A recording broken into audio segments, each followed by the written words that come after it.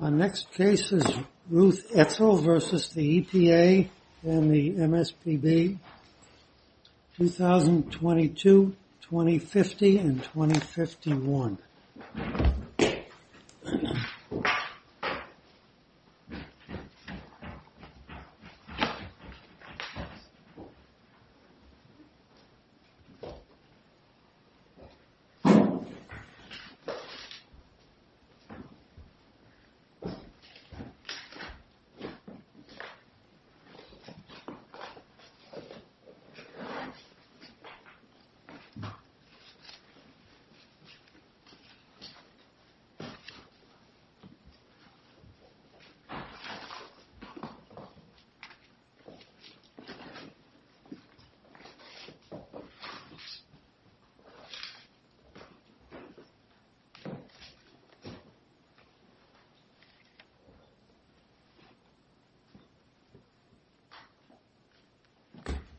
We're ready when you are, Counsel. Is it Dinnerstein? Dinnerstein. Dinnerstein. Mm-hmm. So, good morning, Your Honors. My name is Paula Dinnerstein.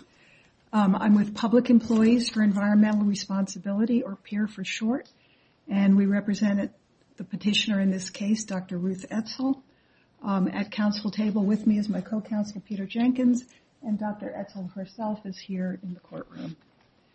We're here today because the MSPB judge found that there were no protected disclosures in this case that were a contributing factor to any adverse action against Dr. Etzel.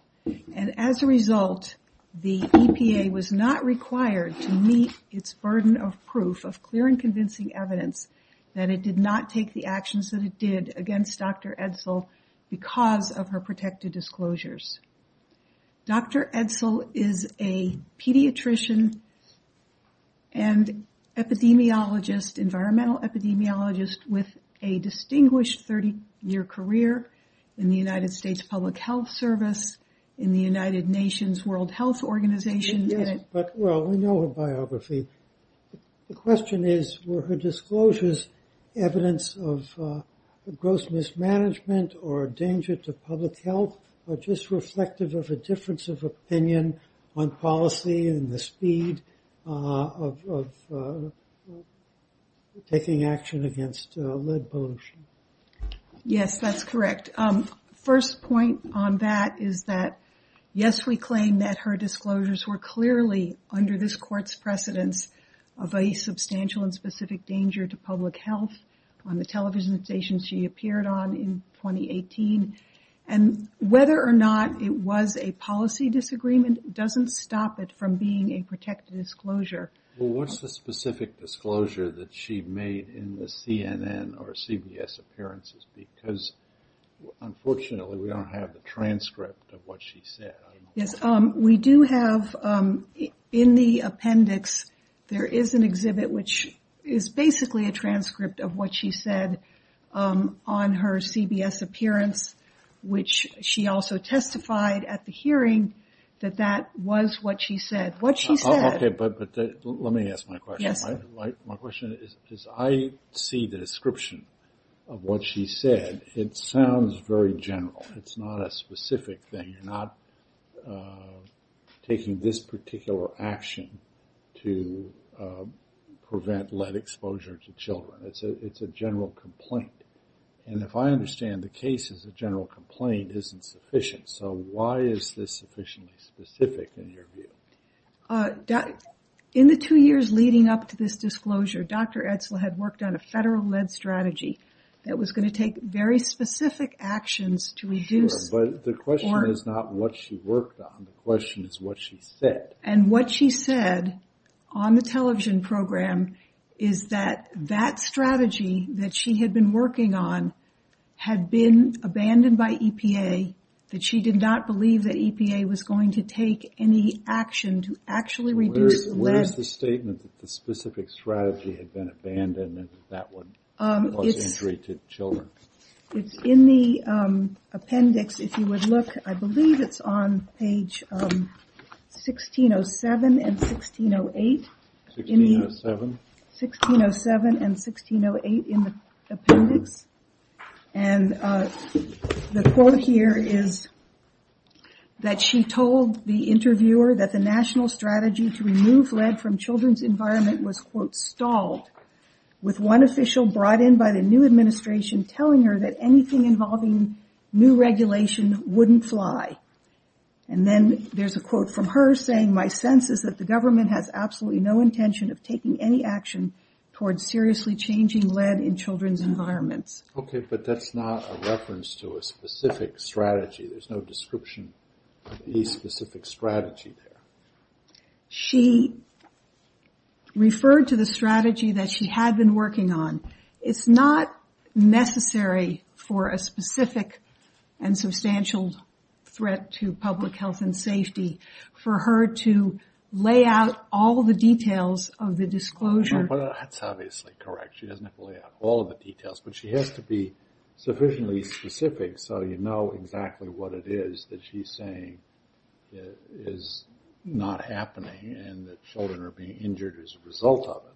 Right. What she was saying is that the strategy that she'd been working on, which was intended to reduce lead from all sources in children's environment, had been stalled and she believed was likely to be abandoned or so watered down that it would be ineffective. Okay, but she doesn't say what the strategy is. Well, the strategy is to reduce lead in children's environments. Say. I mean, what she says is that my sense is that the government has no intention of taking any action towards seriously reducing lead in children's environments. That was what the strategy was supposed to do. So if you compare this, for instance, to the disclosure that was made by the Chief of Police Chambers in this court's decision, which is the leading decision on what is a substantial and specific danger to public health or safety, in Chambers versus Department of Interior, what she disclosed was a very simple disclosure. She said, traffic accidents on the Baltimore-Washington Parkway have increased because of the reduced police presence there. She didn't say how much they had increased. She didn't say why she believed that the police presence or reduced police presence was the cause. She said it went from 4 officers to 2 officers, and we can already see an increase in accidents. It may be simple, but that sounds specific in a way that the things you've pointed us to do not seem specific. So she said there was a reduction in the number of officers, correct, and that it led to an increase in accidents. She didn't say how many more accidents there were, why she thought it was an increase, but this court said that any increase in traffic accidents was a serious and substantial danger to public safety. Let's assume for the moment that I would agree with that part of the distinction. How about the specific complaint about the reduction by 50% of the number of officers that were on the parkway? Where's anything like that kind of specificity in what your client said here? All you've pointed us to is she's generally complaining about the timing with which this report or new policy is going to be issued. So one of the errors that the administrative judge made in his decision was that he minimized the substantiality of her disclosure by saying it was only about the timing. It was only about a delay. That wasn't her disclosure. Her disclosure was that there wasn't going to... She doesn't tell us what the national strategy is so that one could see whether the failure to implement it would be a harm to children. She just says a national strategy stalled. She doesn't say what the strategy is or how it would prevent the harm that she's talking about. That's the problem. I think that in looking at the disclosure itself, you have to look at who made it, just as this court looked at that in the Chambers case, that she was an expert in public safety. She knew the areas under her jurisdiction, and therefore she could say that this increase in traffic accidents was caused by the reduce in police presence because of her expertise. Dr. Etzel went on television as a 30-year renowned expert in the world on children's health and told the parents of the United States that EPA had dropped the ball, that it had a strategy in the works that was intended to reduce children's lead exposure, and now it wasn't going to do it. So that looking at who she was and who she was speaking to and what she knew, which goes to the reasonableness of her belief, what she knew because of her expertise, it was a protected disclosure. It may not have been exactly the same as Chief Chambers, with a 4-2, but nevertheless, it is well known that lead exposure is a serious threat to children's health all over this country. Does the record show about what the national strategy would have done? That was not something that she specifically addressed in her television appearances. It was certainly something she knew. But what does the record show about what it was? What it was? Yeah, I'm not asking now about what she said in the television appearance. I'm just asking what the national strategy was.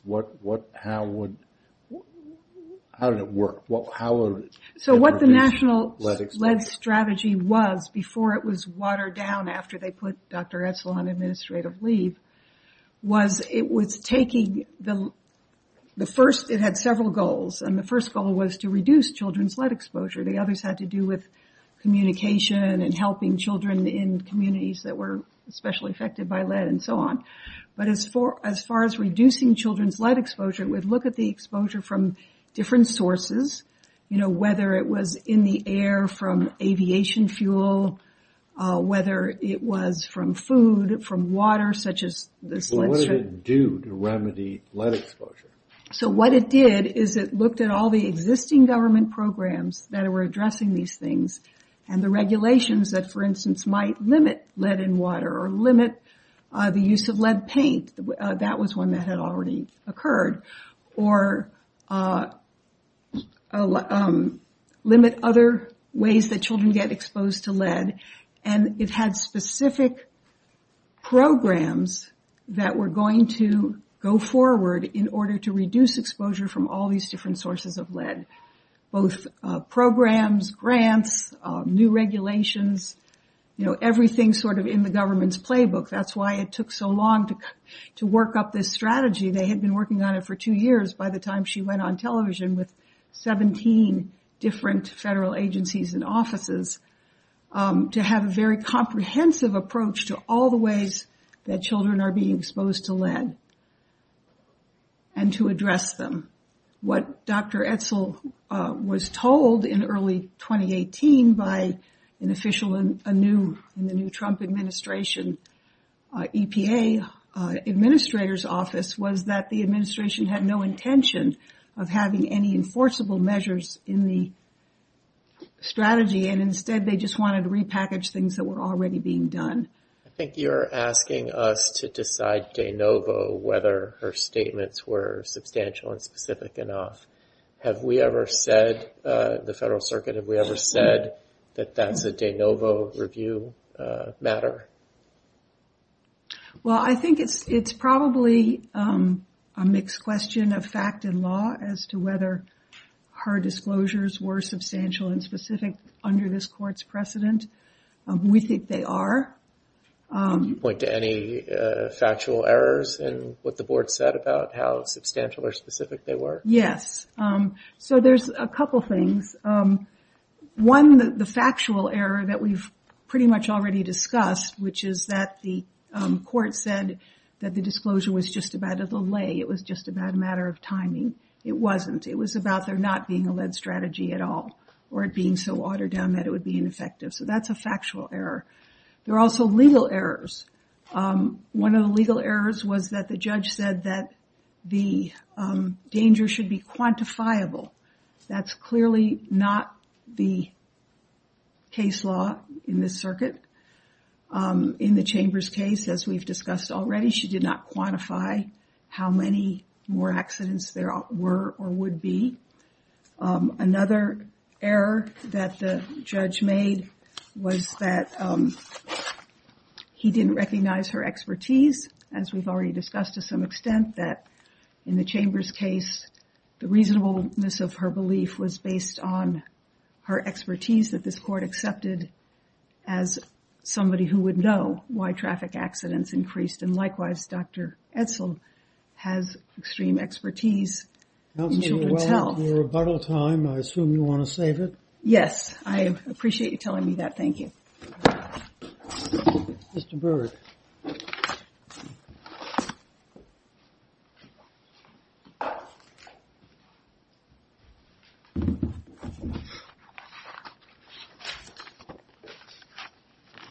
Good morning, Your Honor, and may it please the Court. This morning, focusing on the one purported disclosure that Appellant's Counsel focused on only. There are other issues in the case, however, I'll limit my argument only to the one we discussed with Petitioner's Counsel. The primary focus here in the thin record that we have of the disclosure at issue, as reported by the Board at Appendix 18, focuses on a policy disagreement, that being based on substantial evidence, the finding of the administrative judge that the petitioner... Something more than a policy disagreement. If she described the national strategy in specific terms and said it would reduce lead exposure by doing X, Y, and Z, and they're not issuing it, would that have been a sufficient disclosure? Your Honor, that may have been a closer case. However, as I believe, Judge Dyke, you referenced in the opening argument, in this case, there is no evidence in the disclosure itself or otherwise in the record as to specific actions that this petitioner, this employee had proposed and had been rejected by the agency, and the consequences specifically then flowing from the failure of the agency allegedly or purportedly to put those regulations or specific parameters in the lead strategy. As Your Honor notes, the disclosures in themselves in October 2018 have no detail as to what the lead strategy was in and of itself to start with, let alone any purported lapses in the substance of that strategy. There is a general theme in this case, continued throughout argument today by Petitioner's Counsel, that overstates what was actually in the disclosures themselves. The disclosures, as I believe the Court is aware, are the record of them, again, being thin and related Appendix 18 primarily by the Board and undisputed by the petitioner in the case as to the accuracy of that statement of the disclosures.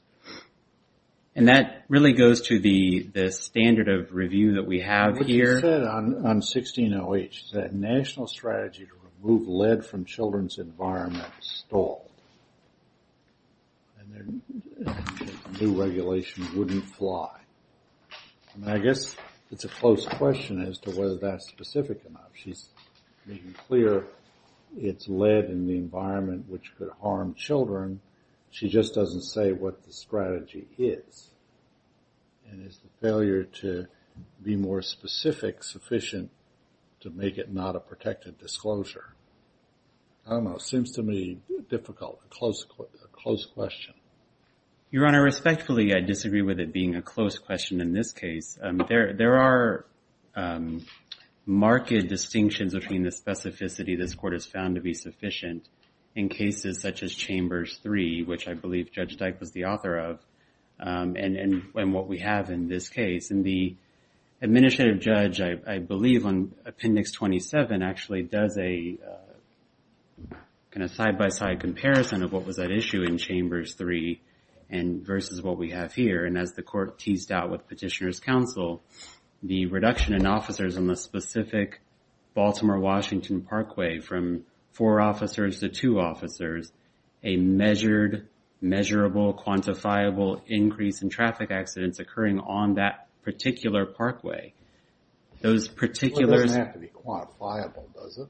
Your Honor, it doesn't have to be quantifiable necessarily, but it being quantifiable goes to this Court's ability to assess the likelihood or the magnitude of the harm, which in Chambers is one of the factors that this Court considers as to whether a disclosing employee or applicant has a reasonable belief that what they have disclosed evidences a substantial and specific danger to public health or safety. So what if Dr. Etzel had just added a sentence identifying one specific elementary school here in the district and said, children there are going to suffer because of the delay, something like that? Would that be enough to push this over the edge? Your Honor, again, that may have been a closer case. However, we don't have that level of specificity in the thin record. I think what makes this challenging, at least for me, is there's no dispute, I guess, at this point that lead poisoning is a problem, and we know what harm, sadly, it leads to. So doesn't that arguably at least reduce the requirement of specificity when there's an unchallenged sort of background scientific fact? And wouldn't she reasonably think that her listeners would know that she's talking about all the terrible things that follow from lead poisoning if we don't, take care of it? Your Honor, I believe you're discussing what goes to substantiality of the harm, which the government, like the administrative judge, doesn't question the perils of lead exposure to children. And this is on Appendix 29.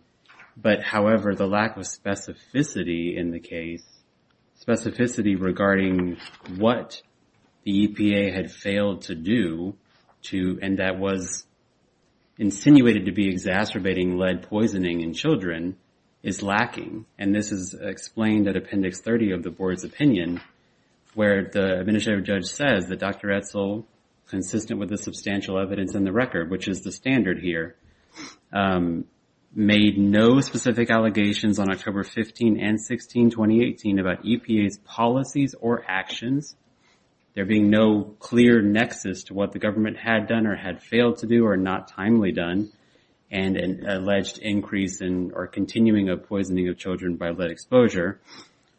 Nor did her disclosures reveal, the administrative judge says, a specific impending harm resulting because of any delay in EPA issuing the federal lead strategy. To the extent that petitioner's counsel today talks about the disclosure being more focused on the content of the strategy, the teeth of the strategy versus the timeliness of the strategy, the record simply doesn't bear out that the focus here was on the teeth of the strategy or the rigor of the strategy, but rather it is focused on the timing and a apparent belief, unreasonable as it was, that the petitioner thought the strategy should have been released before it was. And this really is borne out in the board's opinion at Appendix 28 and 29, where, as it relates to this disclosure, the focus is on the fact that there had been a long time running getting the policy into shape to be able to promulgate. There were 17 member agencies and offices involved in coming together and coordinating this effort to issue a broad strategy on reducing or abating lead exposure in children's environments. This was, as Dr. Etzel understood, a protracted process with many stakeholders involved. So that belief in and of itself certainly lacks any reasonable basis that for some reason the EPA had failed to timely issue the policy. Again, given the lack of specificity in agency action or policy, we are left with an unprotected policy disagreement.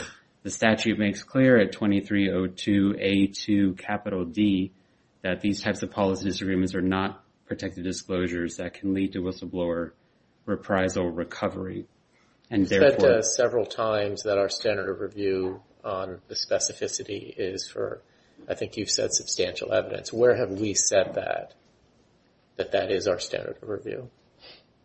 Your Honor, I'm not aware of a particular instance where the court has said that the review of that is for substantial evidence. However, in the Chamber's decision, for example, the review of whether Police Chief Chambers had made a sufficiently substantial and specific disclosure of public health or danger, public health or safety, went to the factual basis and the factual underpinnings of what the police chief had disclosed to the Washington Post reporter in that case.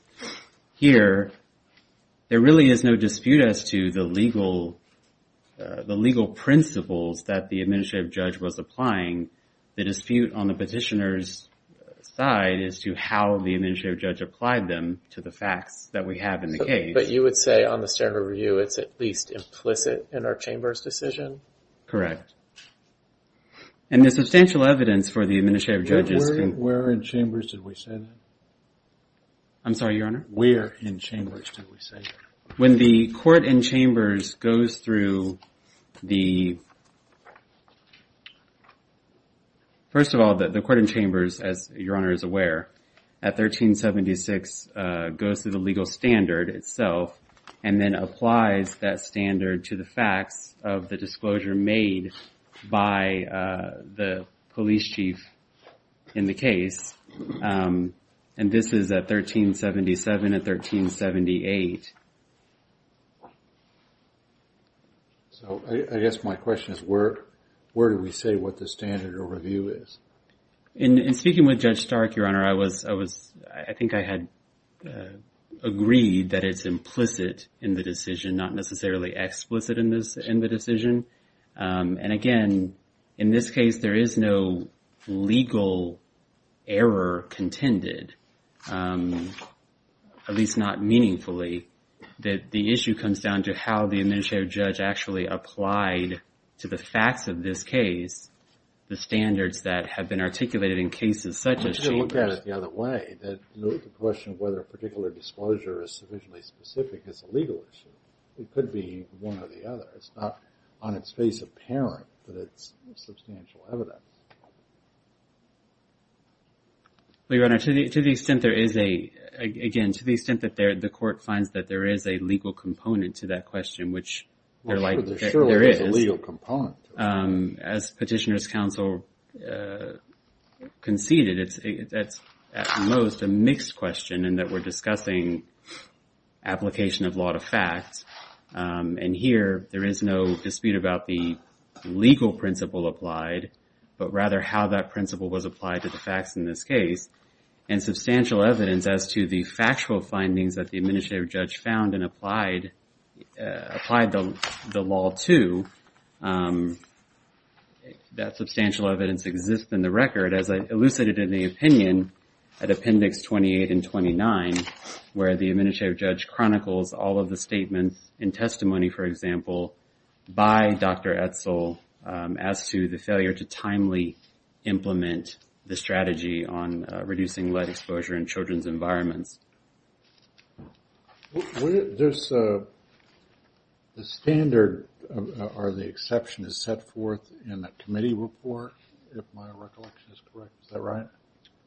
There is a committee report that has been often quoted by this court, a Senate report. Where is the Senate report quoted in here? It's quoted in Chambers. What page?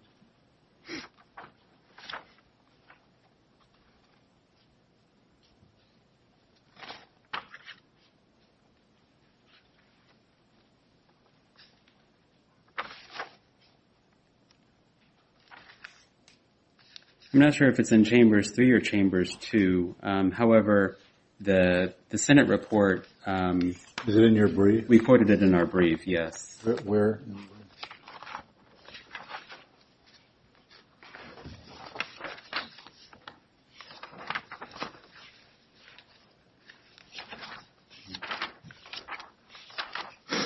Court's indulgence. I don't see it cited in the table of cases.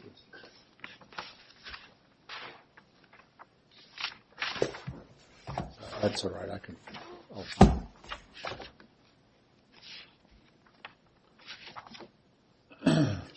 The Senate report, Your Honor, just to be clear for the record, is on page 44 of our brief. 44. Yes, 44 of our brief, and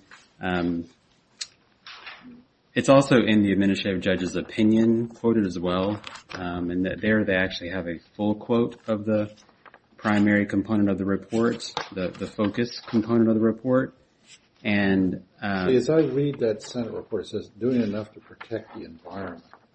This is much more specific than that. It's saying it's not doing enough to prevent lead exposure, so it's not exactly within the language of the Senate report. Well, Your Honor, we haven't hung our entire case on the statement in the Senate report as to that statement surely is general, and there undoubtedly is more specificity in what Dr. Etzel based on the thin record we had, said during the news in October 2018. However, again, as the administrative judge found, based on substantial evidence in the record, there is simply a lack of specificity around EPA's actions or policies. As Judge Dyke discerned, there is absolutely nothing about the strategy itself in those disclosures, nor is there any disclosure revealing a specific impending harm that would result from the alleged inaction or dilatory action by the agency that is at issue in the disclosures, as thin as they are. And if there are no further questions from the court, I can conclude. Thank you, counsel. Thank you. Ms. Dinnerstein has, I'll give you 2 minutes for rebuttal.